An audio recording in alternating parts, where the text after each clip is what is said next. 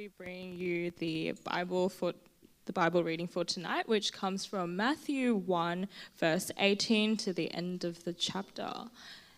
And it's the account of the birth of Jesus. So, if you want to open with me. Sorry, I'm reading from the ESV, forgot to change it. Now, the birth of Jesus Christ took place in this way. When his mother Mary had been betrothed to Joseph, before they came together, she was found to be with child from the Holy Spirit.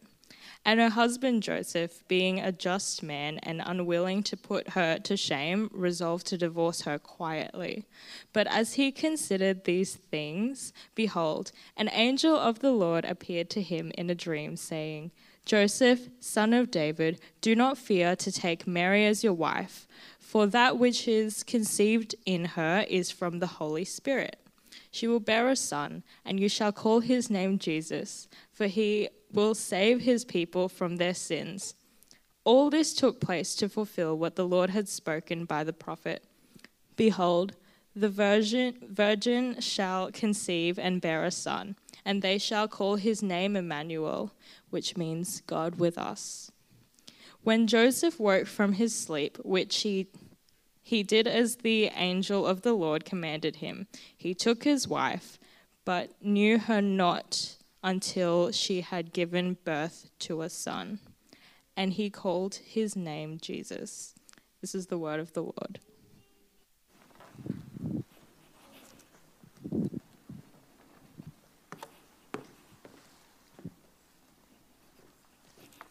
Evening, everyone. Great privilege to be able to share with you tonight. As I was contemplating this privilege, by way of introduction for some of you, it was almost 40 years ago to this time that we headed off to Bible college to take up the call of God on my life to be an equipper of the people of God. So to be able to do that in the church where we went from is a great privilege. So this evening, I've titled our message, Whose Child Is This? And the passage that you had read to you was from Matthew 18. No. Matthew chapter 1. Got to pay attention. Verses 18 to 25. Now, as the word of God is proclaimed, unless the Spirit of God touches our heart, then we're wasting our time. Got it? So I'm going to ask that the Spirit of God might do that as I bring some thoughts to you from that passage. Would you do that with me? Let's pray.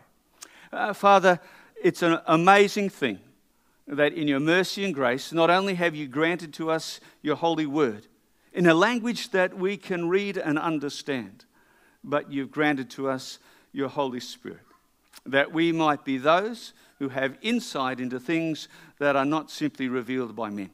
We pray that your Spirit of God will take the simple words that I declare and in your profound guidance apply them to the lives of each individual here.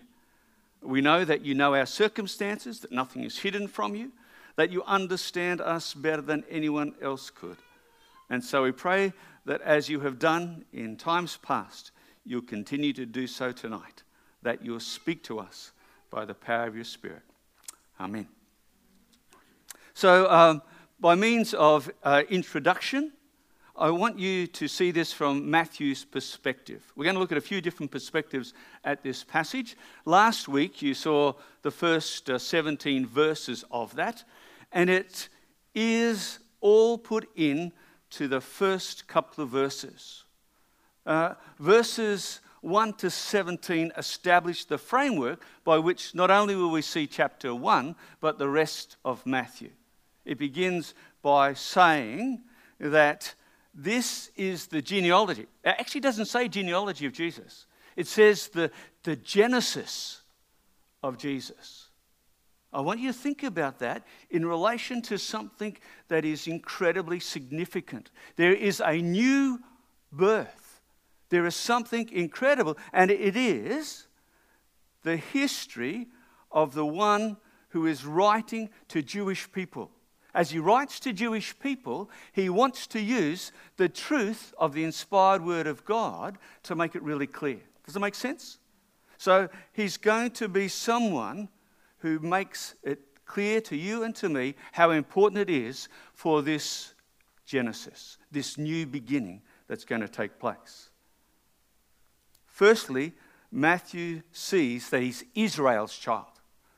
Israel's child, the nation of Israel. He is the Messiah. To have because he's writing to Israel, he's writing to the Jews. So he wants them to know, in Jesus, we have the one who is going to be the Messiah. Now, the Messiah simply doesn't mean the king. Messiah is the anointed one. 3 different aspects to who was anointed: prophet, priest, and king.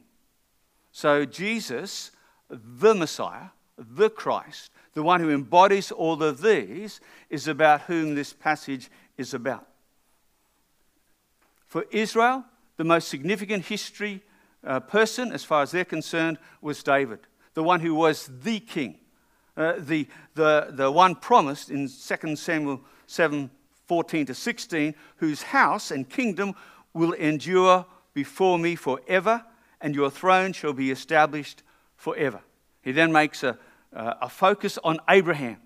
Abraham, the Messiah will be a son of Abraham. Now, the inclusion of Abraham extends the blessing to the world.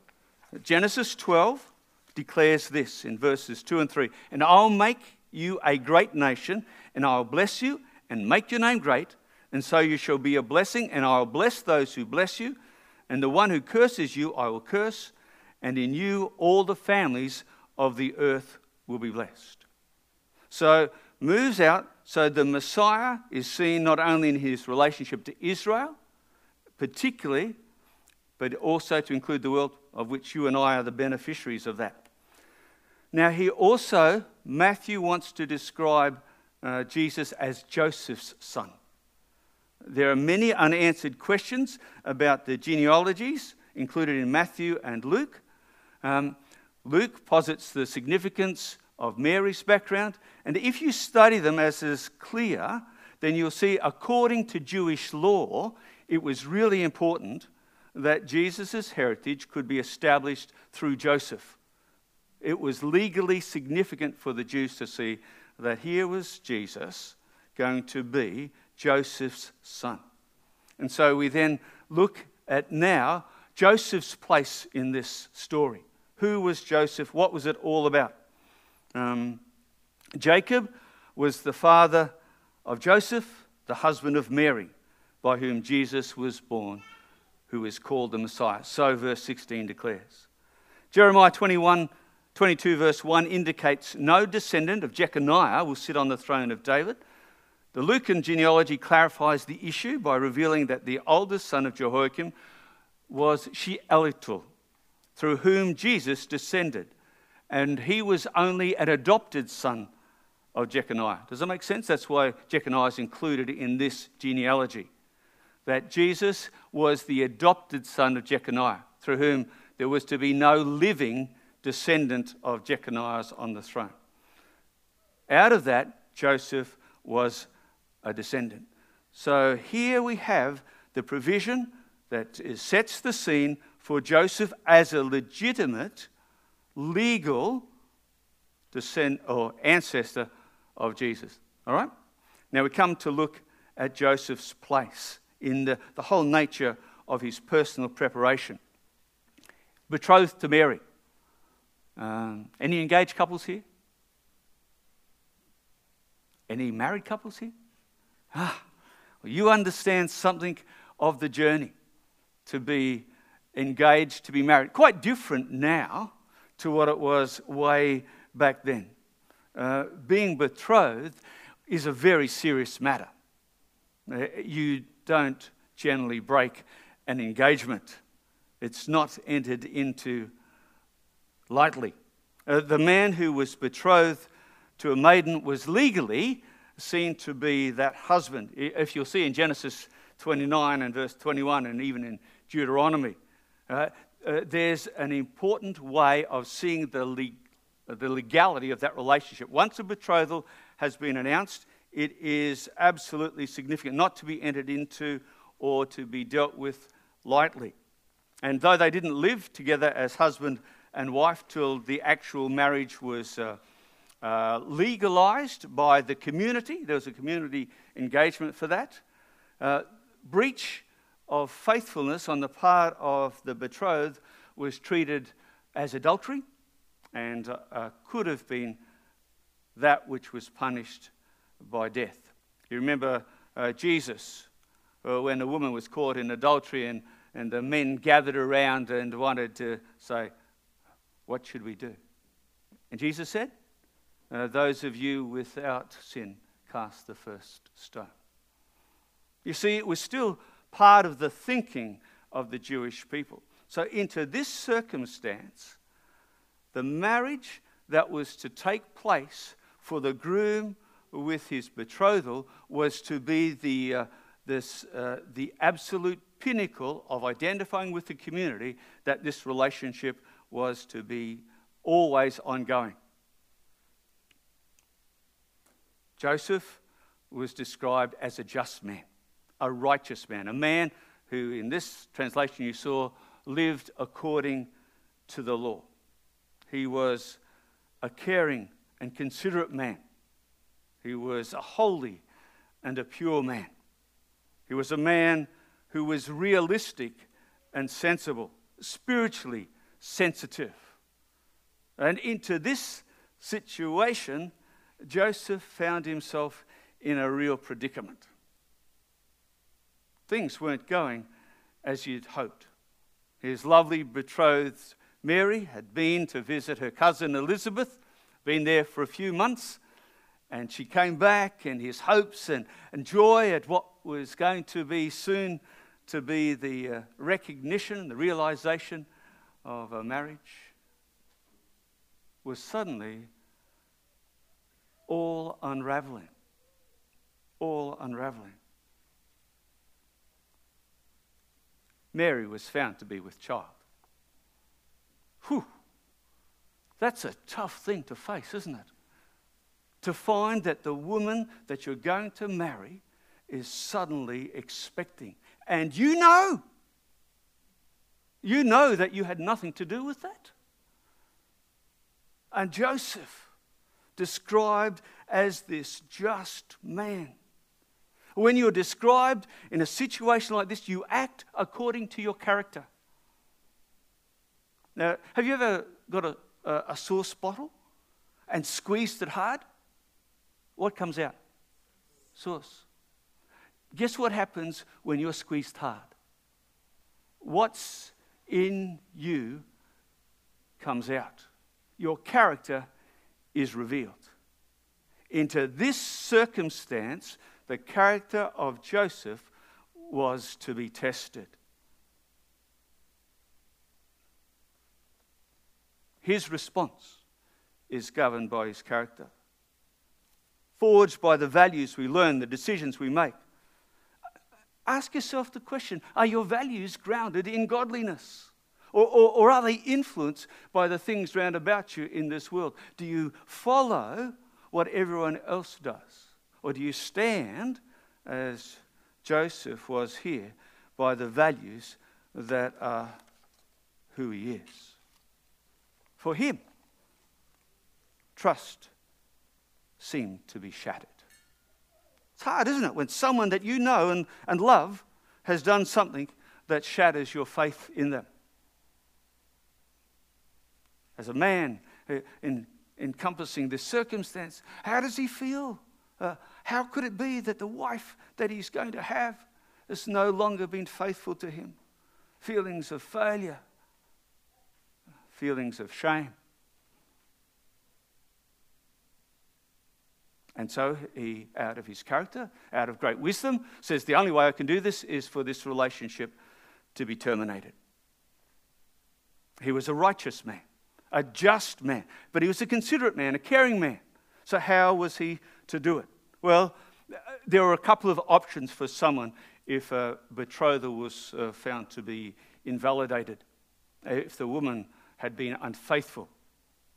He could simply make a public display of it, and this betrothed wife of his could be shamed in front of everyone in the community, to hold the stigma that existed and the exclusion from all communal life. But he was not like that. He was a considerate man. He was a gracious man. And so he was going to take the option that was permissible by the law and to take 2 witnesses who could, under the circumstances, authenticate that Mary had been someone who had not been faithful to Joseph through the birth of this child. Joseph would have to declare that he had not had sexual relationships with her. And these witnesses would be those who would then give the agreement that this divorce was to be legalized and Mary was to be put away. So he seemed to solve that dilemma in the most appropriate way.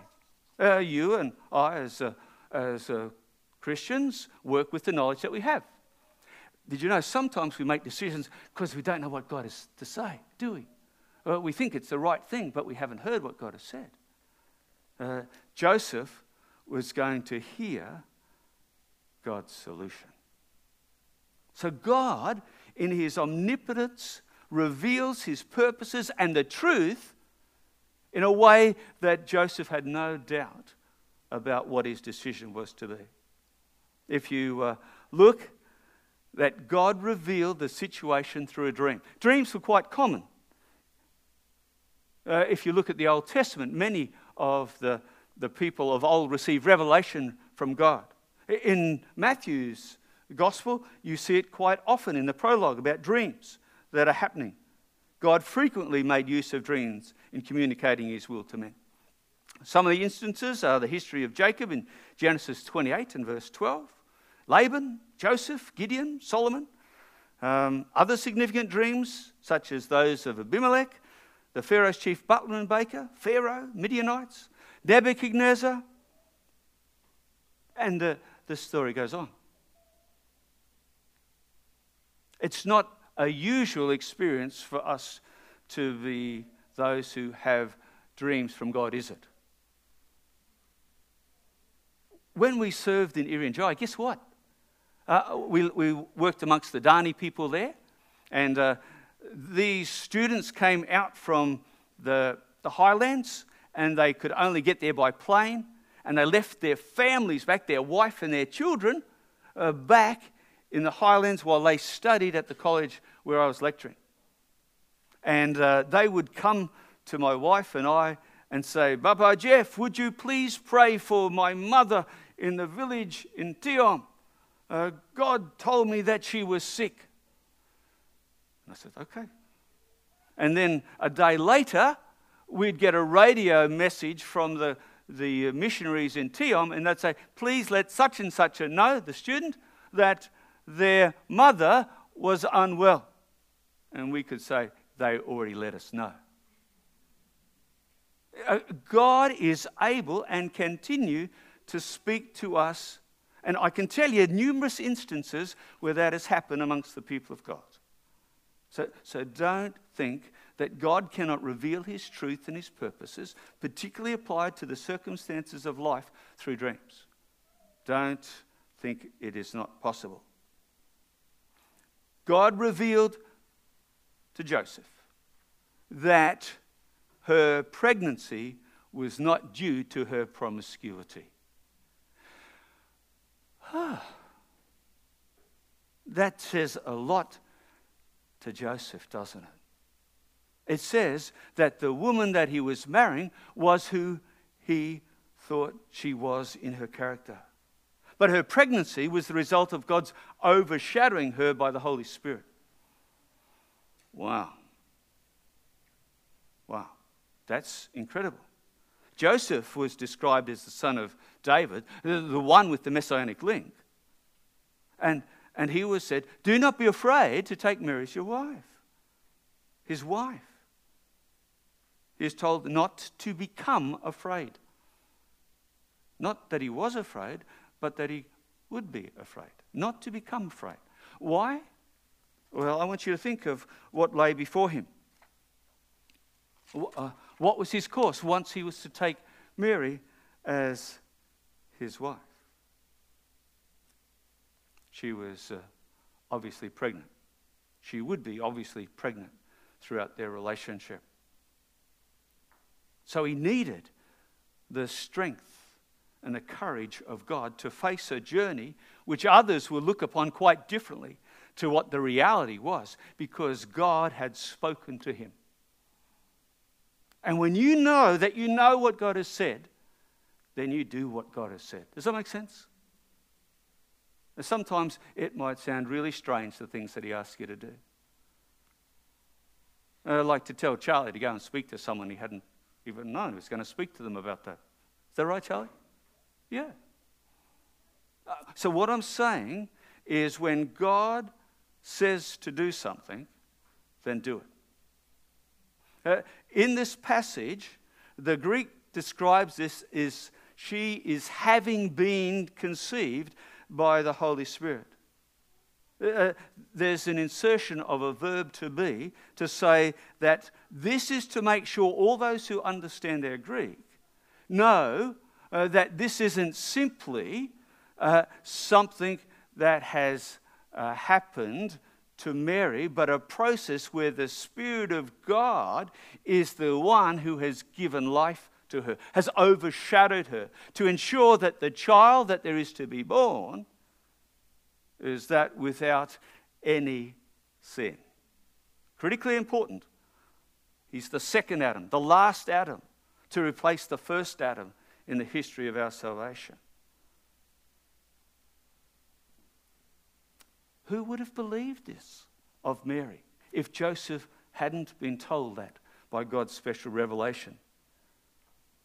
Mary knew the truth and hadn't told him. I wonder why. Was it just that she lacked time? Or was it something that was pretty incredulous to believe? Joseph needed to know that. He was persuaded. Joseph was persuaded. He believed the message of God. And he obeyed the message of God. What we have here is the most extraordinary gift that you and I could ever have. The Word of God inscripturated for us. This shows us every step along the way that we need to know, because the Spirit of God will take it and apply it to our life.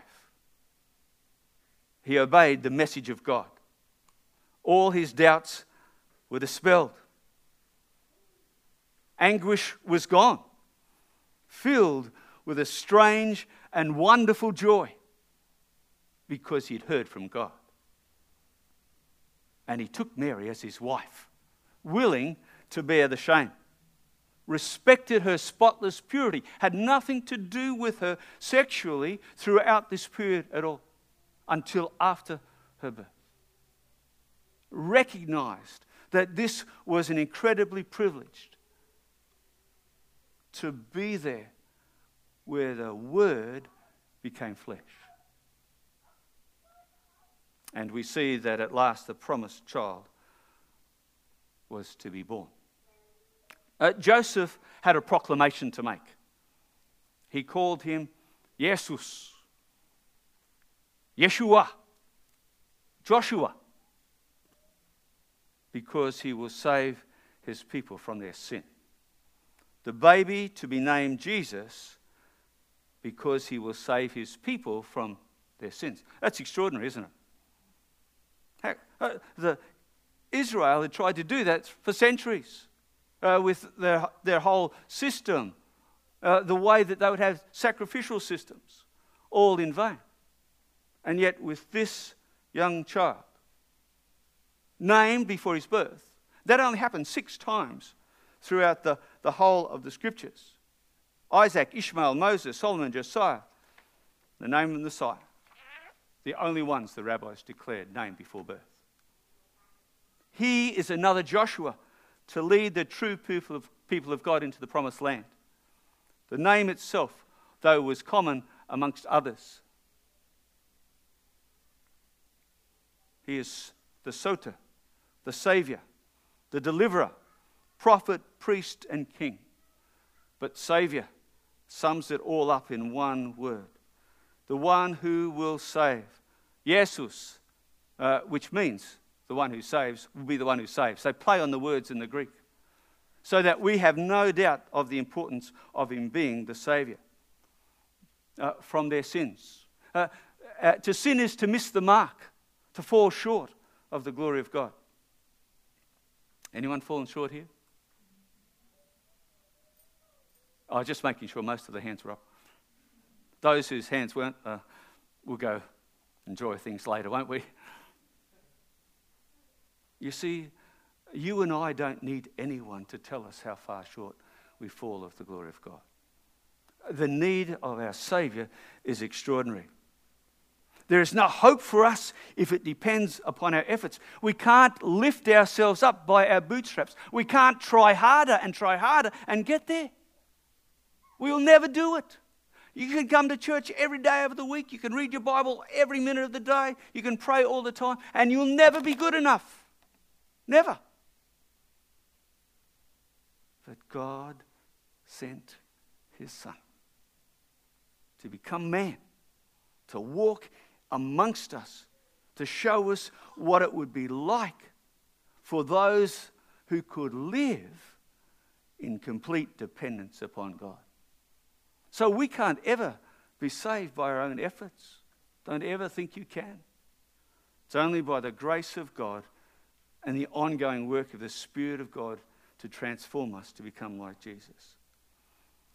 All of our righteousness is as filthy rags. Filthy rags. And you know, I'm sure that comes from the idea of menstrual rags, uncleanness in all of its sense. That's the truth of it. As far as the Jews were concerned. So here, God declares he is sending a Saviour. A Saviour. Fulfilling the promises of God. And he calls him Emmanuel. God with us. This child will be God in the flesh. A God of humility. Can you imagine? The living God, the creator of this world, comes as a bub.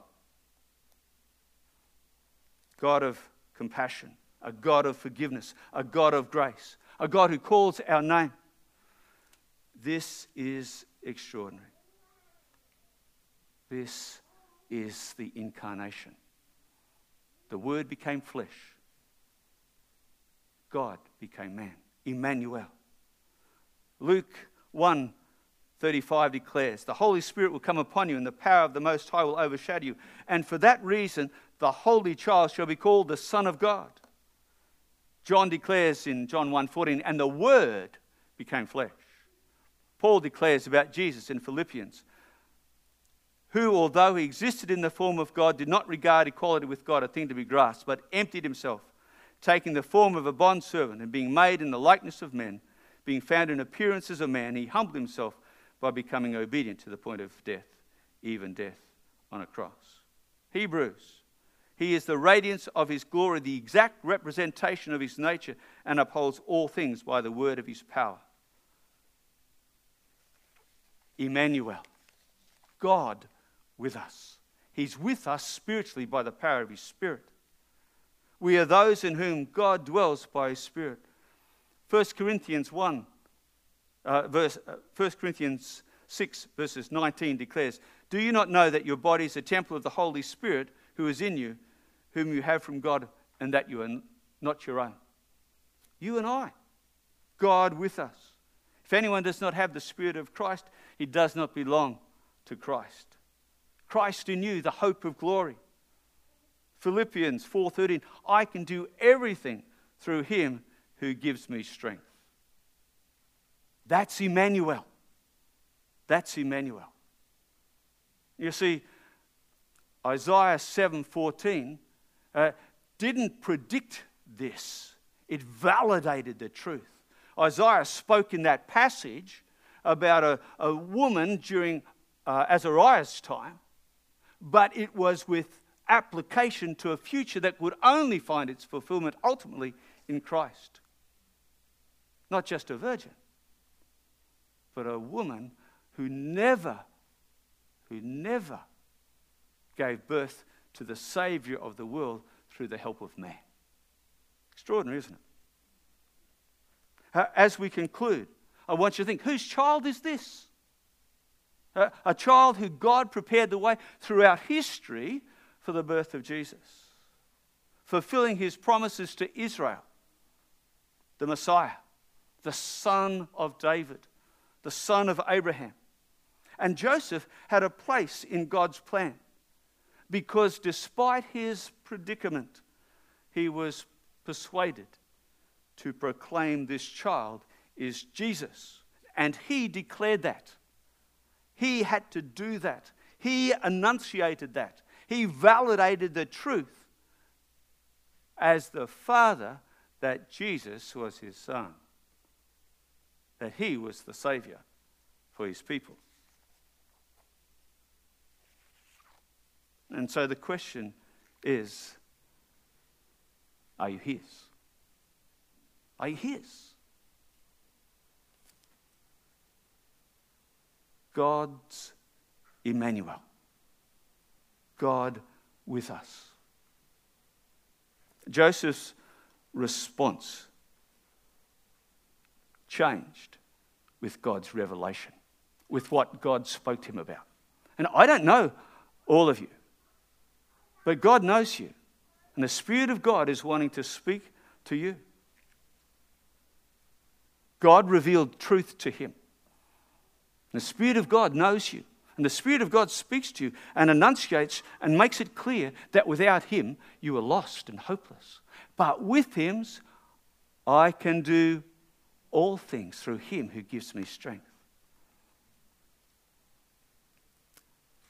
Do you know what the last couple of verses of Matthew's Gospel is all about? Let me read it to you.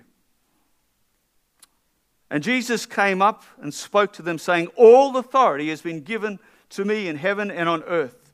Go therefore and make disciples of all the nations, baptizing them in the name of the Father and the Son and the Holy Spirit, teaching them to observe all that I commanded you. And lo, I am with you always, even to the end of the age.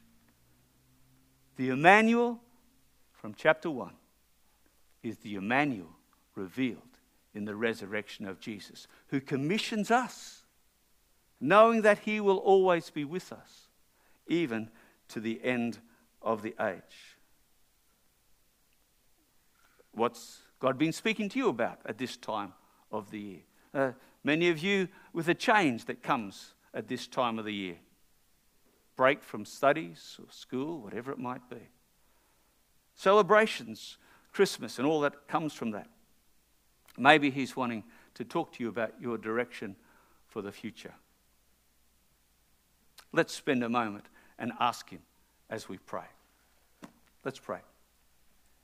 Father, we thank you that whose child is this has been revealed to us, and that we can now be his children, that we can be those who know you more than we could possibly imagine, because you are alive and at work within us by the power of your Holy Spirit. We're thankful that you are the one who can take us on a journey that will last forever, because you have promised that you will never leave us nor forsake us, and that one day we'll be presented faultless in your presence forever and ever with exceeding joy. You, the only wise God, thank you that you are our Saviour. To you be glory and majesty, dominion and power, both now and forever. Amen.